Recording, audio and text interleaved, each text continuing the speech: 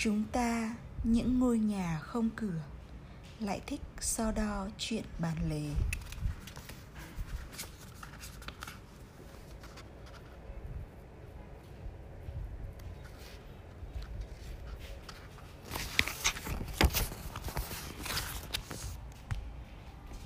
Ngủ yên Hà Nội.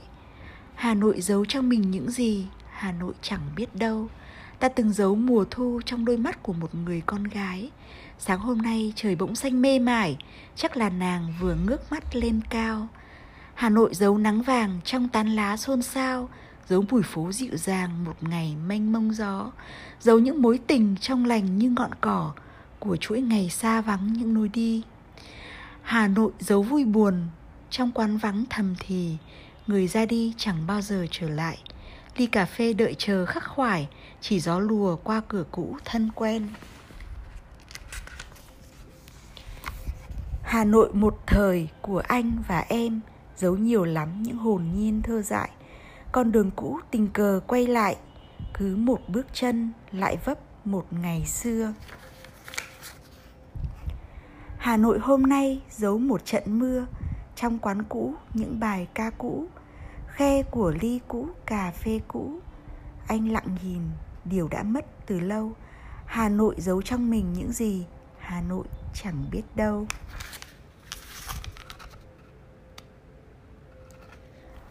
Đường về xa đến nỗi những cái ổ gà cũng thành niềm an ủi trong đêm vắng, trong đêm hè vắng không.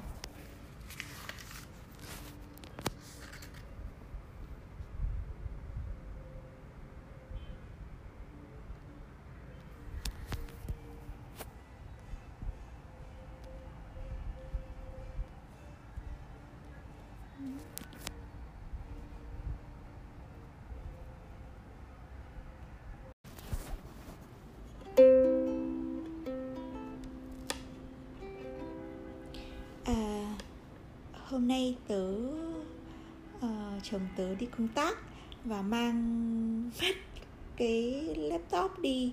Thế là định viết vài thứ về Chiang Mai, nơi mà bọn tớ vừa mới đi mấy ngày hôm qua. Thì không có gì để viết thì đột nhiên nghĩ ra là mình sẽ dùng đến podcast. Và bây giờ mình sẽ thử nói về chuyến đi này. Thì đây là lần thứ 2 mình đến Chiang Mai, vẫn rất là thú vị. Lần đầu tiên thì đi cùng với gia đình, có anh Lâm, có Tít và có Bin, hồi đó còn rất nhỏ. Thì chuyến đi Chiang Mai lần đầu tiên cũng gây ấn tượng là mình đi, và nó cũng rất là phù hợp với bọn trẻ con. Ngày đầu tiên thì là mình đi bộ ra một cái khu chùa.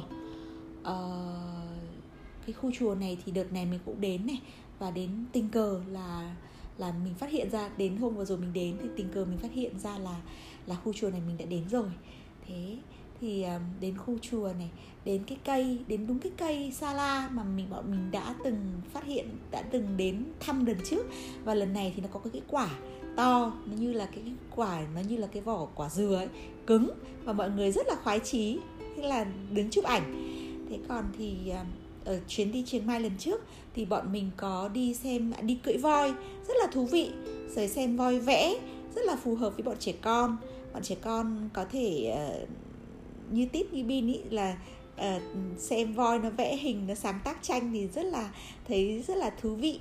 Và thứ hai nữa là được đi bamboo rafting, tức là đi trên những cái mảng tre và đi dọc theo con suối, cứ trôi theo con suối, rất là thích, rất là thú vị. Thì đến và đi chợ đêm, đi chợ đêm rồi ăn uống ở Chiang Mai cũng rất là ngon. Thế còn đến cái lần đi Chiang Mai lần này thì bọn trẻ con ở nhà, và mình đi cùng với anh xã và các bạn bè của anh ấy trong nhóm West. Thì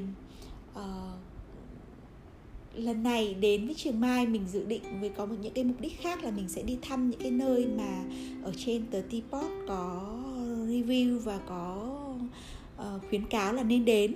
Thế nhưng mà cuối cùng thì khi đến nơi thì là có một bác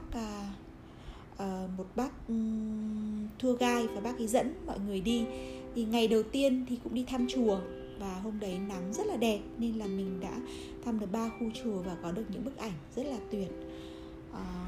Đến ngày thứ 2 thì bọn mình buổi sáng các anh đi chơi golf thì bọn mình đề nghị là đi khu chợ của khu chợ dân cư ở Chiang Mai ấy.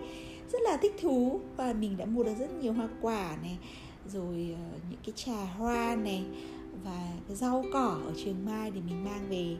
Thế cũng thú vị lắm. Nói chung là tay xách tách nách mang, trong khi các chị thì cũng không có mua gì nhiều. Nhưng mình thì mình theo thói quen, mình thích đi đến đâu là mình cũng thích thăm thú chợ ở đó và mua được những cái nông sản hay những cái gia vị về để mang về để nấu cho người nhà ăn. Thế xong rồi đến buổi chiều thì các anh đi chơi golf về thì bọn mình được đi dẫn đến thăm một vườn hoa quốc gia, là nơi mà vua Rama thứ 7, đời vua Rama thứ 7 cho xây dựng. Rất đẹp, có cái khu vườn lan rất là đẹp. Và cứ sợ rằng là mọi người cứ sợ là nắng ấy, nhưng mà thực ra thì vào trong khu vườn thì có nhiều cây to mát mẻ, nên là bọn mình rất là thích thú, được chụp ảnh, đi chơi, thăm thú trong cái vườn hoa đấy. Và đến chiều về thì ở khách sạn, bọn mình ở trong một cái khu resort. Rất tiếc là đã không mang áo bơi đi để thưởng thức cái bể bơi ở đó. Và ở phía đằng sau là có một cái con sông. Và mình cũng rất tiếc là 2 ngày hôm đến ở đó, mình đã tự hứa là sẽ cố gắng là dậy buổi sáng để chạy ở dọc ven sông, cảm nhận được cái khí hậu của con sông đó. Thì cuối cùng là mệt quá, toàn ngủ muộn. Đến 8 giờ, 8 rưỡi mới dậy. Thế là không thăm được sông. Thì hy vọng là lần sau. Thế thì và có một cái điều rất hay nữa là đến với Chiang Mai lần này, khi mà mình đi thăm thú, ngày đầu tiên là mình được đến một cái khu, mình được đến ăn tối ở một cái khu, ở một cái nhà người dân có đến 5-6 đời sống trong một đại gia đình ở đó, ở một cái khu vườn đấy. Và 5-6 đời, ở đấy khoảng độ 15 người.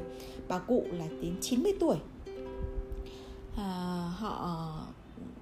Họ là những người dân gọi là giống như là truyền thống của cái vương quốc Lana, tức là ở đúng cái vùng đất Chiang Mai đấy. Thì họ cho mình ăn những cái món ăn của người Lana này, rồi theo phong tục của Lana này là ăn bốc bằng tay và ăn những cái thứ rất là thú vị, rất là hay. Nó không giống như là món Thái ở Bangkok, không quá cay và ăn cũng tương đối ngon. Ăn theo kiểu của người ta, là buộc khăn vào bụng để mà khăn đấy để lau tay này, xong ngồi đất này, rồi ăn bằng tay này. Thế rất là thích thú. Và mình có đổi 100 đô để mang đi Thái, để mang đi Chiang Mai để sắm sửa các thứ. Thì cuối cùng là cũng không có mua gì nhiều, chỉ mua linh tinh. Thế và đến lúc mà còn mấy đồng khi đi ra đến sân bay thì ý mình nghĩ thì mình đi đến đâu là mình cũng để ý đến món ăn ở nơi đó. Và mình thích mua sách nấu ăn để mang về. Chẳng hạn như đợt đi Nhật mình cũng mua 2 quyển. Thì đến ở đây thì khi mà ra sân bay thì mình cũng vào tiệm sách và mình hỏi xem là quyển nào đặc trưng nhất món ăn của Thái Lan. Thì họ tư vấn cho mình và mình đã mua được một quyển về và mình rất là thích thú. Bởi vì là nó đúng là nó rất là hữu ích, và mình sẽ định là sẽ nấu món ăn cho gia đình, mời mọi người món ăn Thái. Mua các loại trà hoa này, rồi mua một loại nữa là mình tư vấn là các bạn nên mua, nếu như mà các bạn thích đi massage thì nên mua tinh dầu massage của Thái ở sân bay thôi, chỉ khoảng độ 42.000 đến 60.000 một lọ tinh dầu, rất xinh xắn. Và hôm nay mình đã thử đi massage vì hôm qua đi về mệt mỏi quá. Thì cái cô massage ở Hương Sen ấy rất là khen, và là cái tinh dầu nó rất là thẩm thấu và rất là thích. Bởi vậy nên là mình recommend các bạn là nên mua. Rất là rẻ và thích. Đấy là 2 thứ mà mình đã mua ở sân bay Chiang Mai để tiêu nốt những đồng tiền cuối cùng, những cái đồng bạc cuối cùng ở Chiang Mai đấy. Và thực ra thì đi 3 ngày cũng hơi ngắn, và nếu như mà có đợt nữa mà mình sẽ săn vé.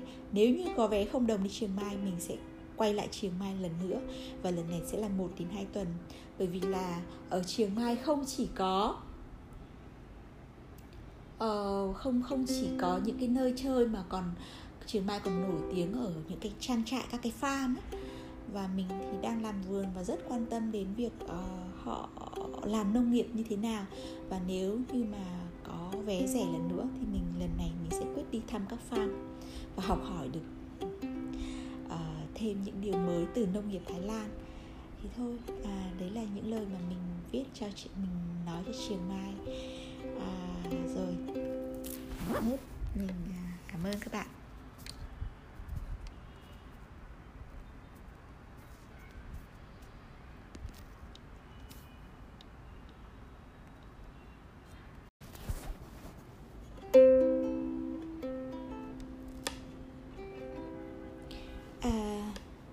Hôm nay